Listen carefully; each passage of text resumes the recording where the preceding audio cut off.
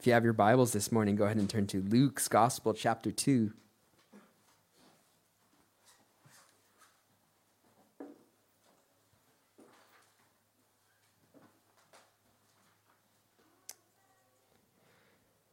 We're going to take a look at the birth of Christ according to Luke this morning, which we recently just studied actually during Christmas time. But something I did want to take a look at is this morning I got a text from our brother Mario, and he sent me this article from Life Science, and the title on this article says, "A 1,500-year-old Christ born of Mary inscription was discovered in Israel."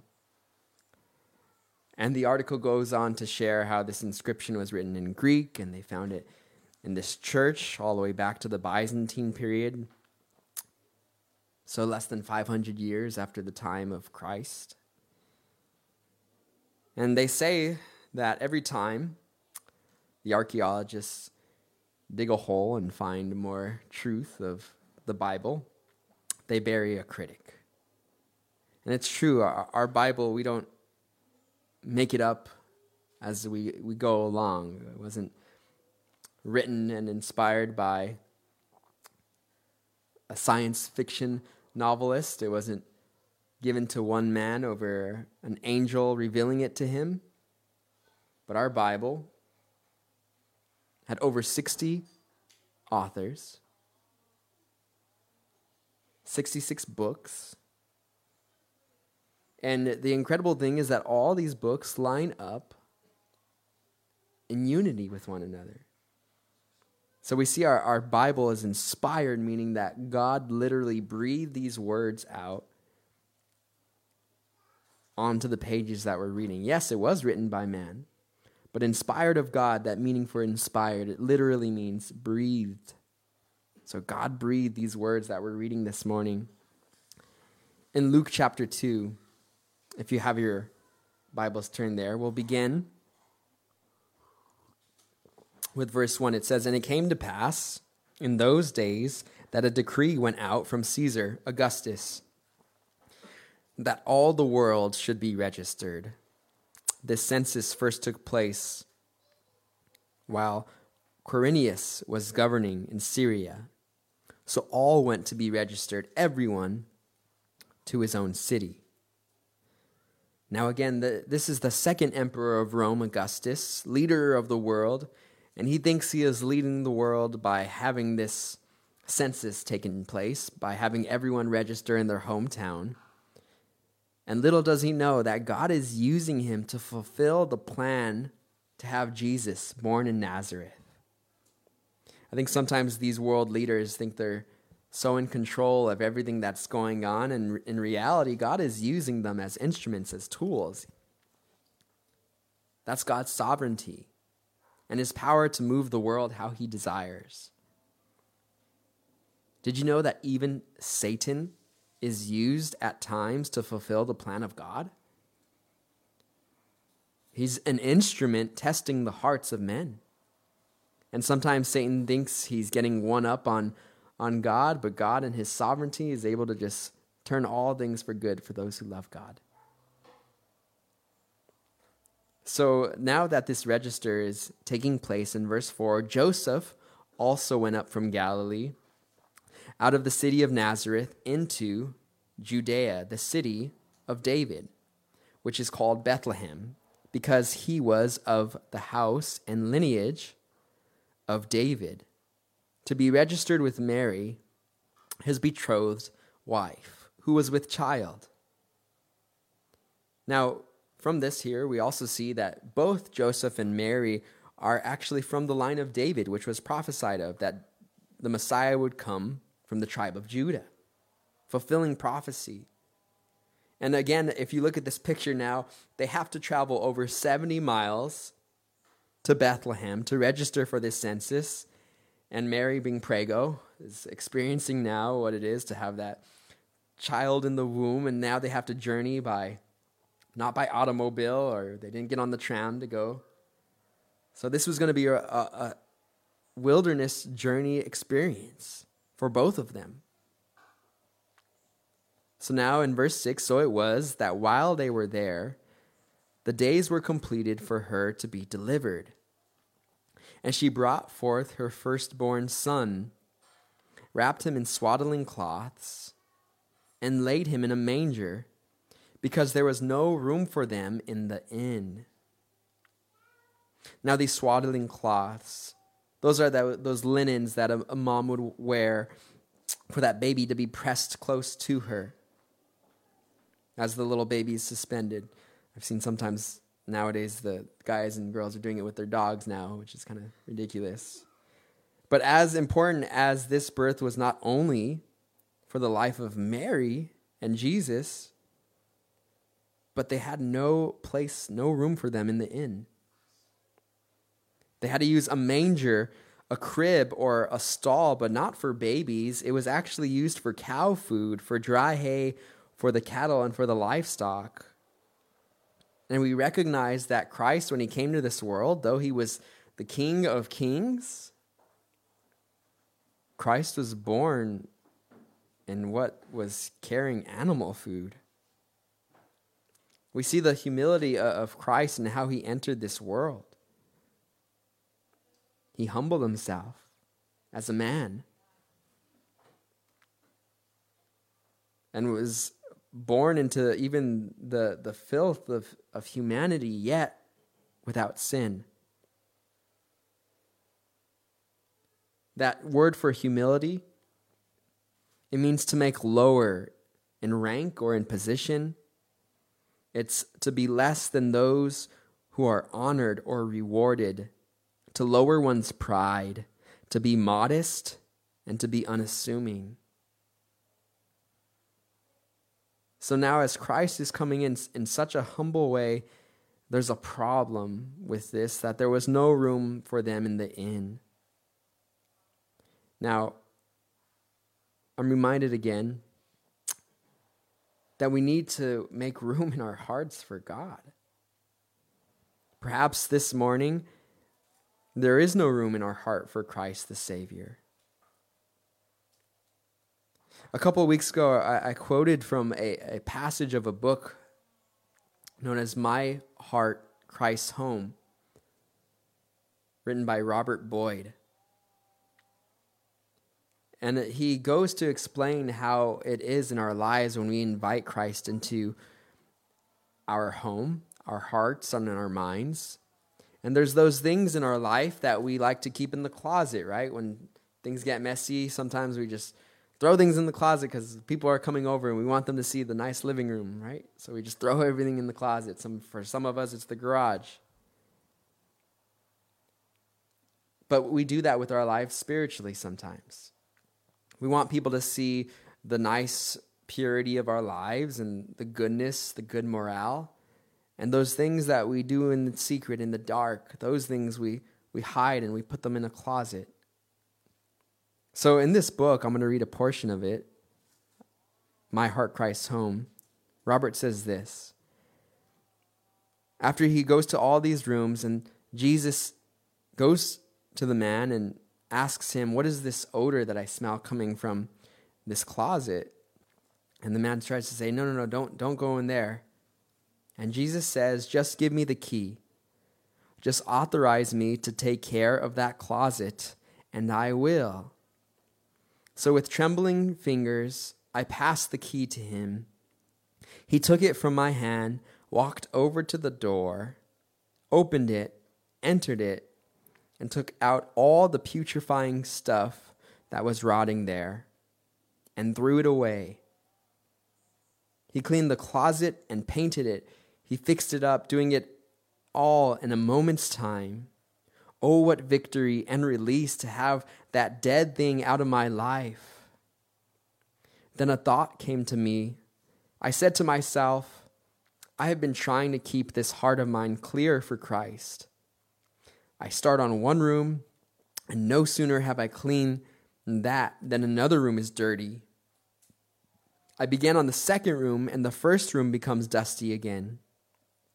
I am so tired and weary trying to maintain a clear heart, a clean heart, in an obedient life. I am just not up to it. So I ventured a question, Lord, is there any chance that you would take over the responsibility of the whole house and operate it for me and with me, just as you did the closet? Would you take the responsibility to keep my heart what it ought to be and my life where it ought to be? And we know Jesus' answer and his response to that is yes. He desires to take over our whole life, the whole house. He doesn't simply just want to remove the sin, but he then wants to use our lives for his glory, for his gain. And so, again, this morning, invite the Holy Spirit, invite Christ to be Lord and Savior of your life. You know, that's not something just for non-believers. That's something for the believer to take note and to take evaluation every morning, every night before you go to sleep. Of, Lord, I want to accept you into my life. And then it's not for the first time, and you're already saved, but you're recognizing that he is the author of your life, the Lord. So as Christ is born now, it says in verse 8, now there were in that same country shepherds living out in the fields, keeping watch over their flock by night. And behold, an angel of the Lord stood before them, and the glory of the Lord shone around them, and they were greatly afraid. So again, from this verse, we realize that it's extremely unlikely that Jesus was born on December 25th. Their actual weather patterns are super similar in Israel to Southern California's, because we're on the same line of the longitude. And with that, they have spring, they have summer, they have winter, they have fall, the same seasons that we do here in Southern California. If you get to go there one day, you'll feel like you're in Southern California at times with the weather being so beautiful. So it is extremely unlikely that Jesus was born on December 25th when we celebrate it, because it would have been too cold for the shepherds to be out there in the flocks in the winter. Now, shepherds, again, they were considered to have a very dirty occupation. They were always around the smelly sheep. Yet this is who God chose to reveal his message of Christ's birth to. Not to the leaders of the world or the synagogue and great men, but to the humble. And the glory of God that's shining around them, it's a fearful thing for them. The Shekinah glory of God, that same glory that knocked Paul off of his high horse when he was Saul, and then he repented and became Paul. In verse 10 it says, then the angel said to them, do not be afraid, for behold, I bring you good tidings of great joy, which will be to all people. For there is born to you this day in the city of David a Savior, who is Christ the Lord. And this will be a sign to you. You will find a babe wrapped in swaddling cloths, lying in a manger. And suddenly there was with the angel multitude of the heavenly host, praising God and saying, glory to God in the highest, and on earth peace, goodwill toward men. So here the angels are proclaiming that the Messiah has come. This is the answer now for our redemption. This is what it means to us, that our salvation has arrived on this earth. After this lost world was separated from God, we were separated by our sin from having an awesome relationship with the Lord. Jesus has entered into this world to save us. Did you guys know that even the angels are interested in the theme and the idea of our salvation? In 1 Peter 1:12, there's a verse that says, After Peter is writing on the doctrine of salvation by redemption, Peter states this. You don't need to turn there. He says, things which angels desire to look into. You see, because the angels, they're already solidified in salvation. Those who are still angels, not demons, but those who are angels never tasted sin. They never fell. So they look into our salvation and wonder.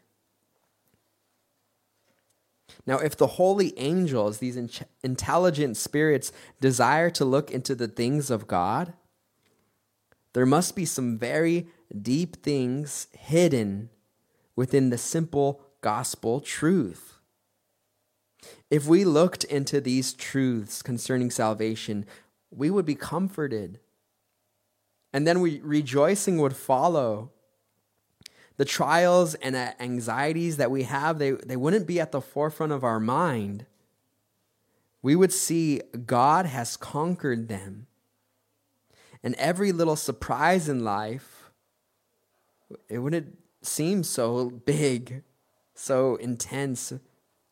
It'd be small in comparison to the God that we worship, his love. You see, we would be more than conquerors. And then we can rejoice in what the Savior has done and all the great things that he's done for us, that he sanctifies us. You see, when we count our blessings, when we look at, wow, this is what God is doing in salvation, we realize that he meets our greatest need. That God, Jesus, the Holy Spirit is everything we need. They become that. In verse 15, so it was when the angels had gone away from them into heaven, that the shepherds said to one another, let us now go to Bethlehem and see the things that have come to pass, which the Lord has made known to us. That word Bethlehem, that city, it means the house of bread. And how interesting that the bread of life was born in the house of bread. That idea, the bread of life, that's Jesus being able to fulfill our needs. He said to his disciples, eat of my flesh, drink of my blood. And when he said that, a lot of them were like, oh man, this guy's Hannibal Lecter. We need to get out of here. They were scared of it. They didn't understand, and they were not looking at things spiritually. But what Jesus meant and what was given to those disciples who believed was that his body was going to be broken for our sins. That when we submit to him, his life becomes our life. See, if we try to save our own lives, the worldly lives, we're going to lose those. But if we give those up, God gives us a new life. And we gain that life, that new life that cannot be taken away from us. Now, this is a comfort to me as I'm studying how Jesus came to this world, because I realize, man, Jesus has forgiven us of our sins. And all we simply need to do is come before him and ask, Jesus, take this from me. And repent. And there has to be change. There has to be a change of heart. There has to be a recognition that Jesus is going to lead us. It says in verse 16, and they came with haste and found Mary and Joseph and the babe lying in a manger. Now when they had seen him, they made widely known the saying which was told them concerning this child. And all those who heard it marveled at those things which were told them by the shepherds. So we have the first evangelists here going out and spreading what they had just found, what they knew to be true. It's an encouragement for us to share the gospel with others. In verse 19, but Mary kept all these things and pondered them in her heart. Then the shepherds returned, glorifying and praising God for all the things which they had heard and seen. Sometimes God will lead us not to move, to act right away when we're given a new truth, but to ponder, to use discernment, to meditate, to walk through what these things mean, to ask questions. Who is this child, Jesus? What will he grow up to do? Were probably these questions that Mary was asking. In verse 21, and when 8 days were completed for the circumcision of the child, his name was called Jesus, the name given by the angel before he was conceived in the womb. So now 8 days after Jesus was born, this circumcision takes place, as was commanded of the Jews, and he is now named Jesus. That name, Jesus, it's Jesus, which is broken up. Jehovah is salvation. That idea that the all-becoming God is our Savior. Again, I reiterate this idea that Jesus is everything we need. I've told you guys about the 7 I am statements in the book of John, the Gospel of John. Jesus saying, I am the bread of life, I am the door, I am the light. And all these things are needs that we have in our hearts and our minds. There's an interesting argument about the existence of God. It's the argument of necessity. You see, everything that we crave, everything that we need, it exists. You see, I don't crave leprechauns. They don't exist. I crave food. It exists. Just because I don't get food doesn't mean it doesn't exist. I might not get that food. I might not get that water, but it does exist. I crave air. It exists. I crave water. It exists. And in that same way, human beings, we crave a God in our life, the living God. He exists. He is everything we need.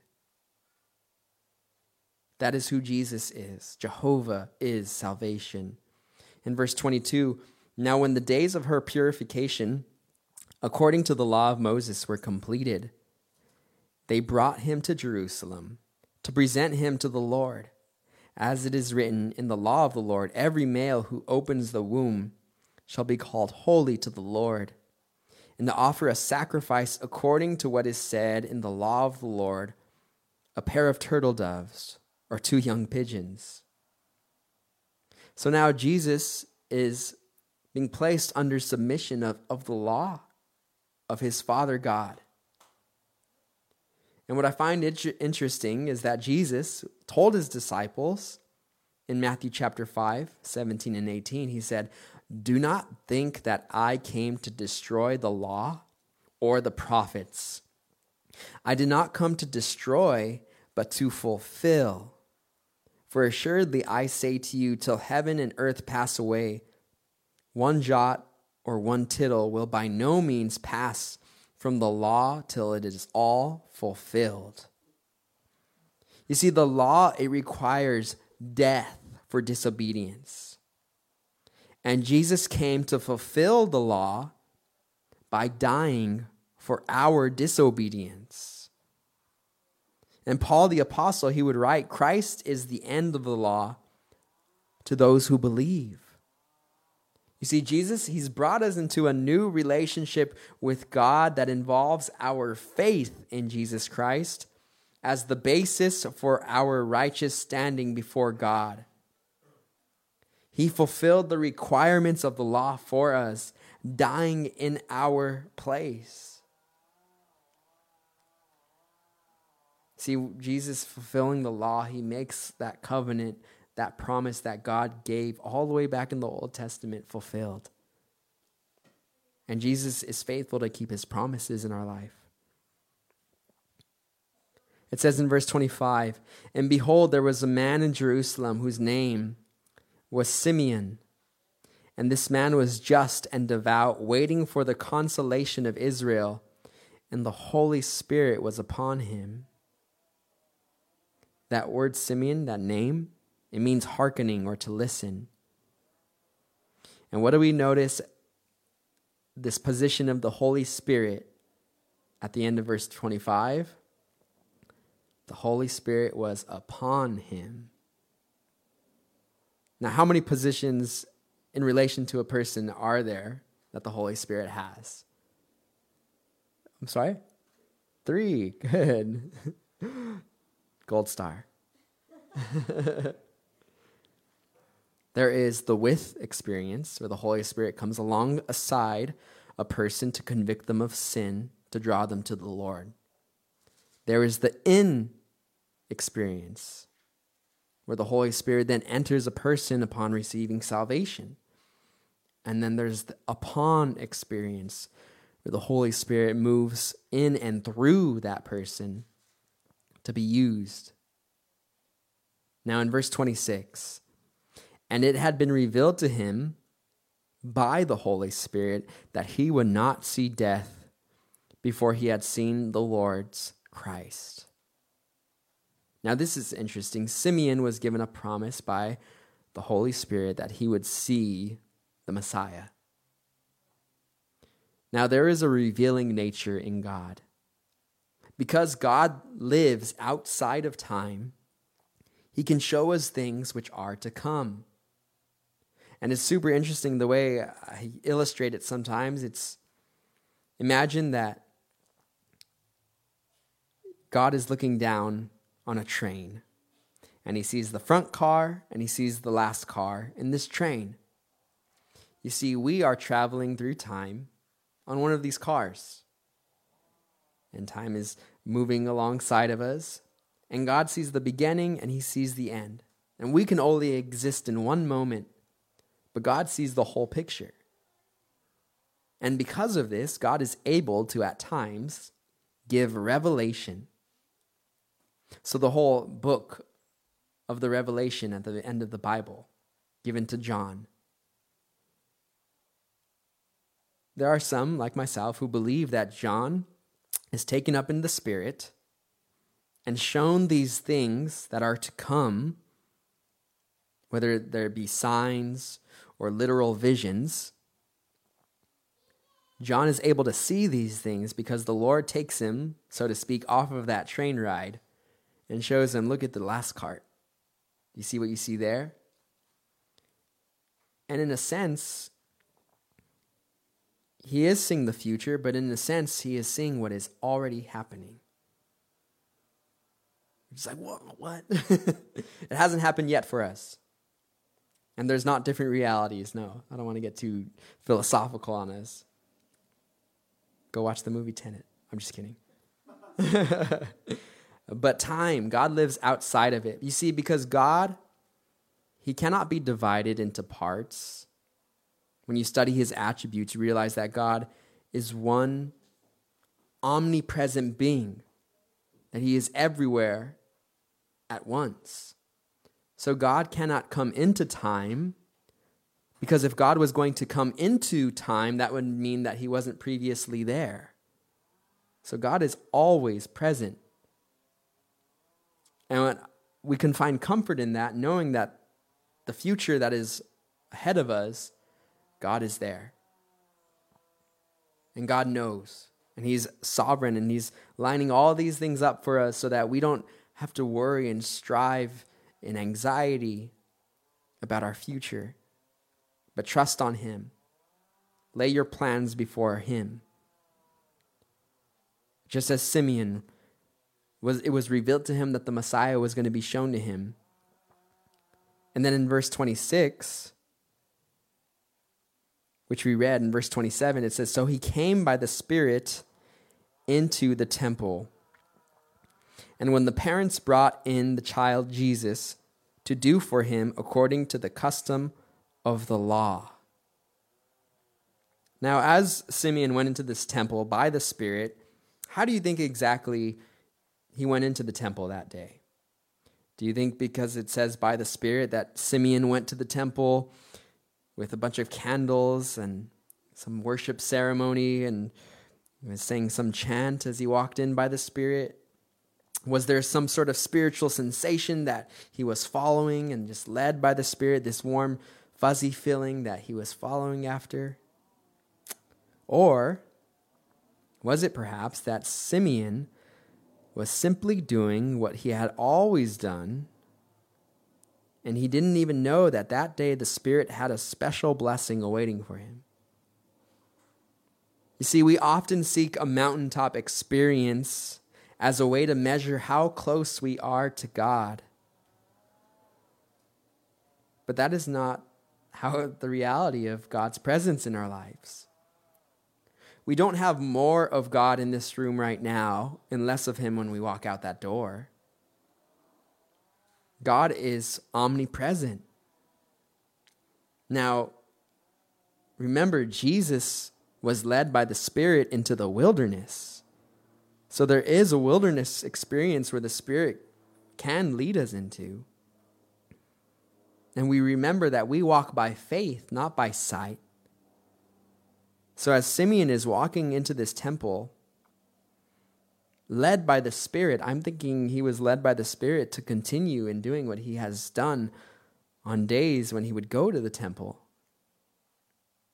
And then in verse 28, he took him up in his arms and blessed God and said, Lord, now you are letting your servant depart in peace according to your word. For my eyes have seen your salvation, which you have prepared before the face of all peoples, a light to bring revelation to the Gentiles, and the glory of your people, Israel. So now as Simeon is looking down at this young child, this little baby boy, he has his eyes on Jesus and his heart is comforted. He knows that he can go in peace now. God has fulfilled his promise. You see, it's not until we have our eyes on Jesus that we have true peace. Perhaps you've seen that bumper sticker that says, no God, no peace. And there's two ways it's spelled. It's N-O, God, and then N-O, peace. So if you don't have God, then you don't have peace. And then there's another way it's spelled, K-N-O-W, God, know God, and then know, understand his peace. And that's the truth. You see, there's all types of fake pieces in this world that will give us satisfaction for a moment, but in the end, they come to nothing. See, Jesus had come to bring light to this world, as we just read. For the Gentiles and also for Israel in verse 32. You see, now this would have been something quite interesting for Simeon there in the temple to be hearing. That this was going to bring revelation to the Gentiles. You see, at this point in time, the Jews were like, we're the holy ones. We're the holy rollers. And you know what? God has given us his oracles of God, and we're first to be saved. And the Gentiles, they literally believed that the Gentiles, God made them to fuel the fires of hell. That was a belief that they had. They were wrong. And God was now revealing to the Jews that salvation was also for the Gentiles. It wasn't just for the Jews. The Jews were supposed to be an example of God to the rest of the world, and they were failing to do so, as oftentimes we do. We're called to be a light to the world, and sometimes we fail. But thank God for his grace, for his mercy, for his mercies are new every morning. You see, today is the first day of the rest of your life. And how do we build character and integrity day by day? It doesn't happen overnight. It's a consistency, continually growing in the Lord and growing stronger. So don't be burdened and condemned without, we were not Jesus in the moment. We're being prepared. And one day there will be no more sin in us. Verse 33, and Joseph and his mother marveled at those things which were spoken of him. Then Simeon blessed them and said to Mary his mother, behold, this child is destined for the fall and rising of many in Israel, and for a sign which will be spoken against. Yes, a sword will pierce through your own soul also, that the thoughts of many hearts may be revealed. You see, Jesus, he was going to be for the fall and rising of many in Israel, meaning Jesus was going to be a stumbling block for those who were practicing a works-based relationship. The Pharisees and all of their legalism, it was coming down. And Jesus, instead of focusing on the Pharisees, he went to the humble and to the meek to raise them up. For those who hunger for righteousness, they will receive it. The Beatitudes in Matthew chapter 5. Now, there's in verse 35 a warning for Mary. When he says, a sword will pierce through your own soul also. Mary would face the piercing pain of losing her son. She would see and watch as they take Jesus, after he was already had a bag thrown on his head and already beaten. Mary would see after what the results of the whipping that Jesus would endure. The cat of nine tails, which was this whip, which at the end of that whip, they had a bunch of teeth and glass and sharp rocks tied to it, so that as the one who was doing the punishment would whip the victim would have those teeth and sharp objects dig into the skin, and when he would pull it back, it would rip off chunks of the flesh. And after they would whip him and beat him, they would put a crown of thorns on his head. And then Mary would see him as they nailed him to a cross and lifted him up, and that piercing pain for her own son, her own child. She was his mother. And he did that for us. He did that so that we can get together this morning with the ability to meet free of sin, without bondage to the world, full of the Holy Spirit, so that we can live out a life that is purposed in his perfect will, so that we can have rejoicing, so that we can have hope and a new day. But it came at a cost, at a price. And what cost Jesus everything, we shouldn't take it for granted. In verse 36, now there was one Anna, a prophetess, the daughter of Phanuel of the tribe of Asher. She was of great age and had lived with a husband 7 years from her virginity. And this woman was a widow of about 84 years, who did not depart from the temple, but served God with fastings and prayers night and day. And coming in that instant, she gave thanks to the Lord and spoke of him to all those who looked for redemption in Jerusalem. So this woman, Anna, she's a prophetess. It's an interesting way they word it, but basically, 7 years from the time she began having her period, she got married. And now in her old age, after becoming a widow at the age of 84, we see her serving the Lord. As an elderly woman, what's interesting is she hasn't lost hope. Perhaps it was because she was a woman who was in worship and in prayer constantly, in fasting and in prayer, night and day.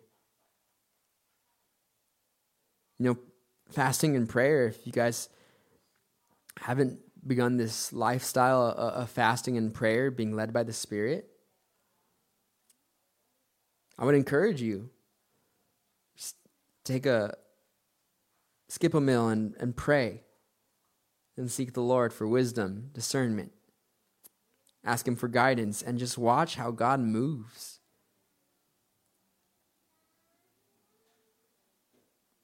In verse 39, so when they had performed all things according to the law of the Lord, they returned to Galilee, to their own city, Nazareth.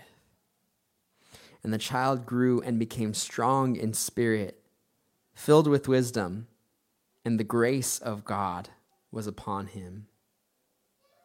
You see, Jesus was perfectly obedient to God, even as a child.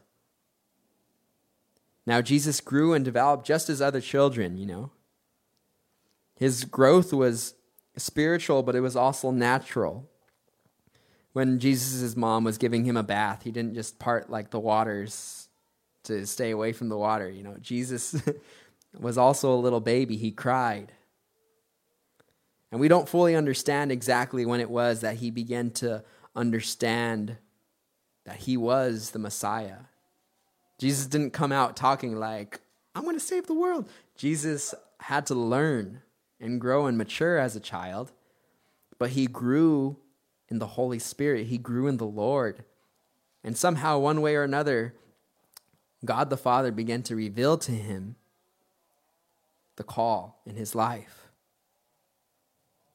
In verse 41, but his parents went to Jerusalem every year at the feast of the Passover. Now, this feast of Passover, something to keep in mind, there are three major feasts which the Jews celebrated. There's Passover, there's Pentecost, and there's Tabernacles. And all of those has significance to a future event. Now in verse 42, and when he was 12 years old, they went up to Jerusalem according to the custom of the feast. So this is now probably the first time that Jesus is able to go to the feast because he's now 12 years old.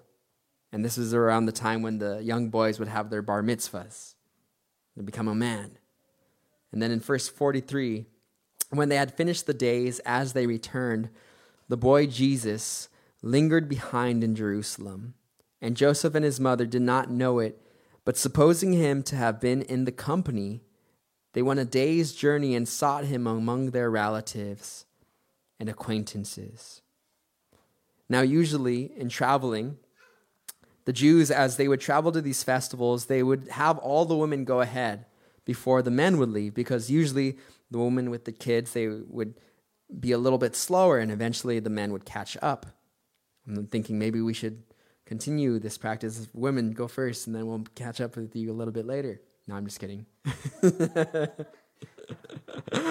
So when Joseph perhaps met with Mary and asked where Jesus was, there wasn't an answer for them. She's like, oh, he wasn't with you? And then they began to seek out, where's our son? And then verse 45, so when they did not find him, they returned to Jerusalem seeking him. Now, so it was that after 3 days, they found him in the temple, sitting in the midst of the teachers, both listening to them and asking them questions. And all who heard him were astonished at his understanding and answers. So their parents, Joseph and Mary, are probably worried sick and even probably upset. Now, this Passover season, it was custom for the Sanhedrin to meet in public in the temple to discuss theology and spirituality with people in a public forum. And when they get there, what they find is they find Jesus, and he's speaking with all these elders of the Sanhedrin, able to have a conversation with them at the age of 12 years old. It'd be similar to us watching a young child speak with guys like Elon Musk and a bunch of astronauts about space exploration. You'd be like, wow, how does this kid know so much about space? But that's the truth that was in Jesus. He knew the spiritual truths of God. And then in verse 48, so when they saw him, they were amazed, and his mother said to him, Son, why have you done this to us? Look, your father and I have sought you anxiously. And he said to them, why did you seek me?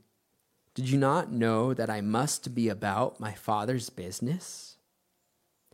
But they did not understand the statement which he spoke to them. So Mary is stating to little Jesus, don't you know that your father and I were seeking you? But Jesus says something that recognizes that his father was God. He says, don't you know that I must be about my Father's business? Now Jesus understands who his Father is, God the Father. And that emphasis on I must be about my Father's business, he doesn't say that I should be or that I need to try to be, but I must be. It's stronger. There's a desire there.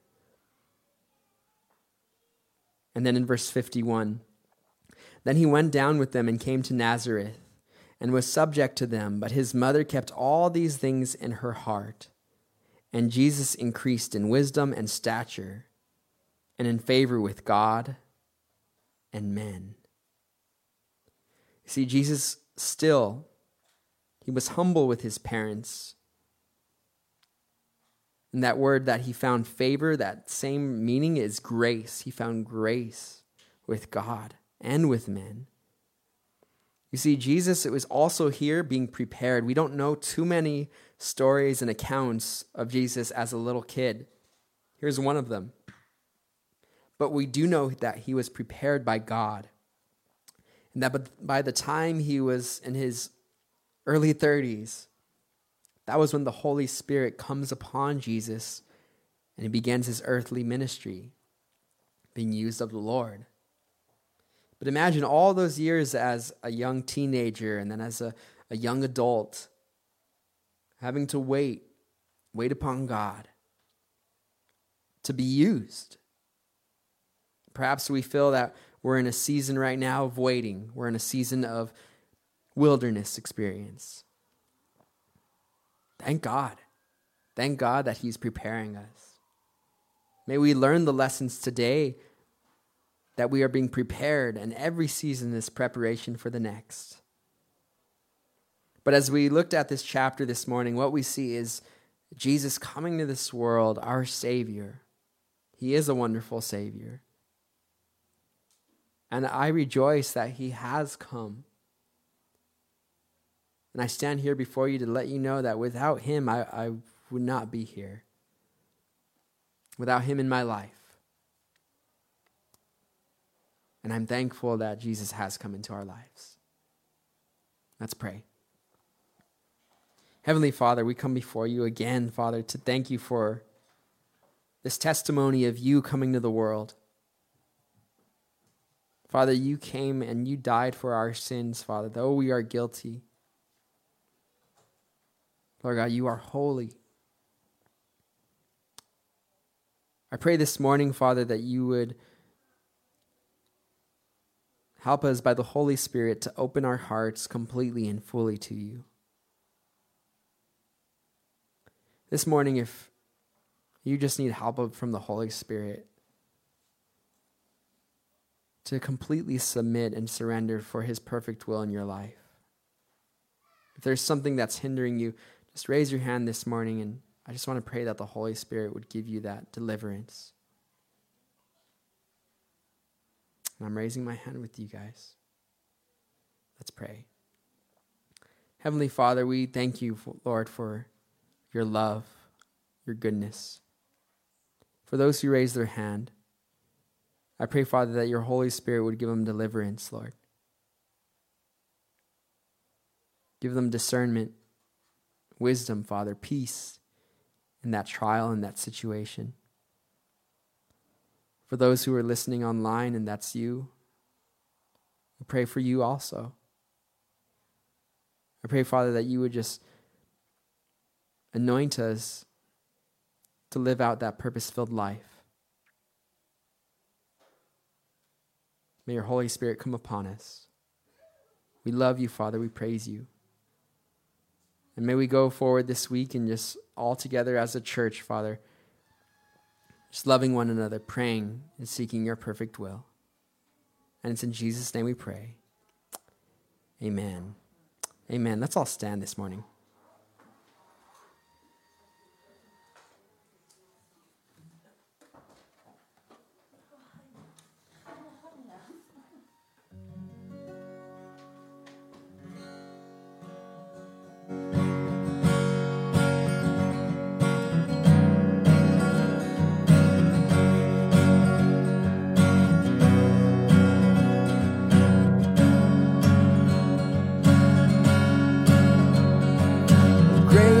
Your faithfulness,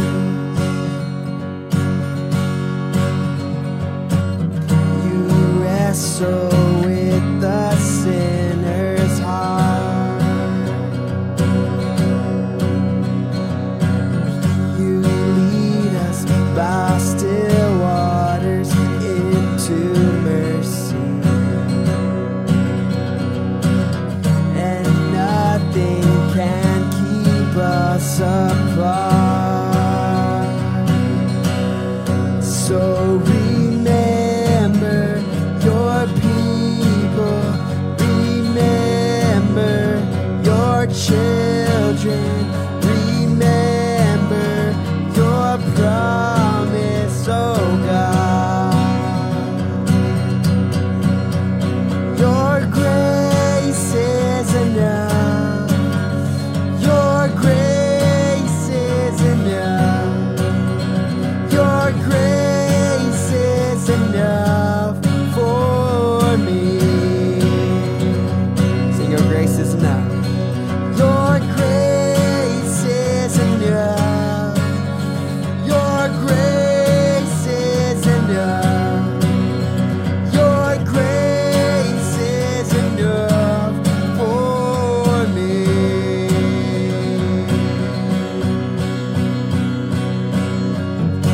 Amen. Be blessed this week. See you guys Wednesday night online, and see you guys back here on Sunday morning. Love you guys.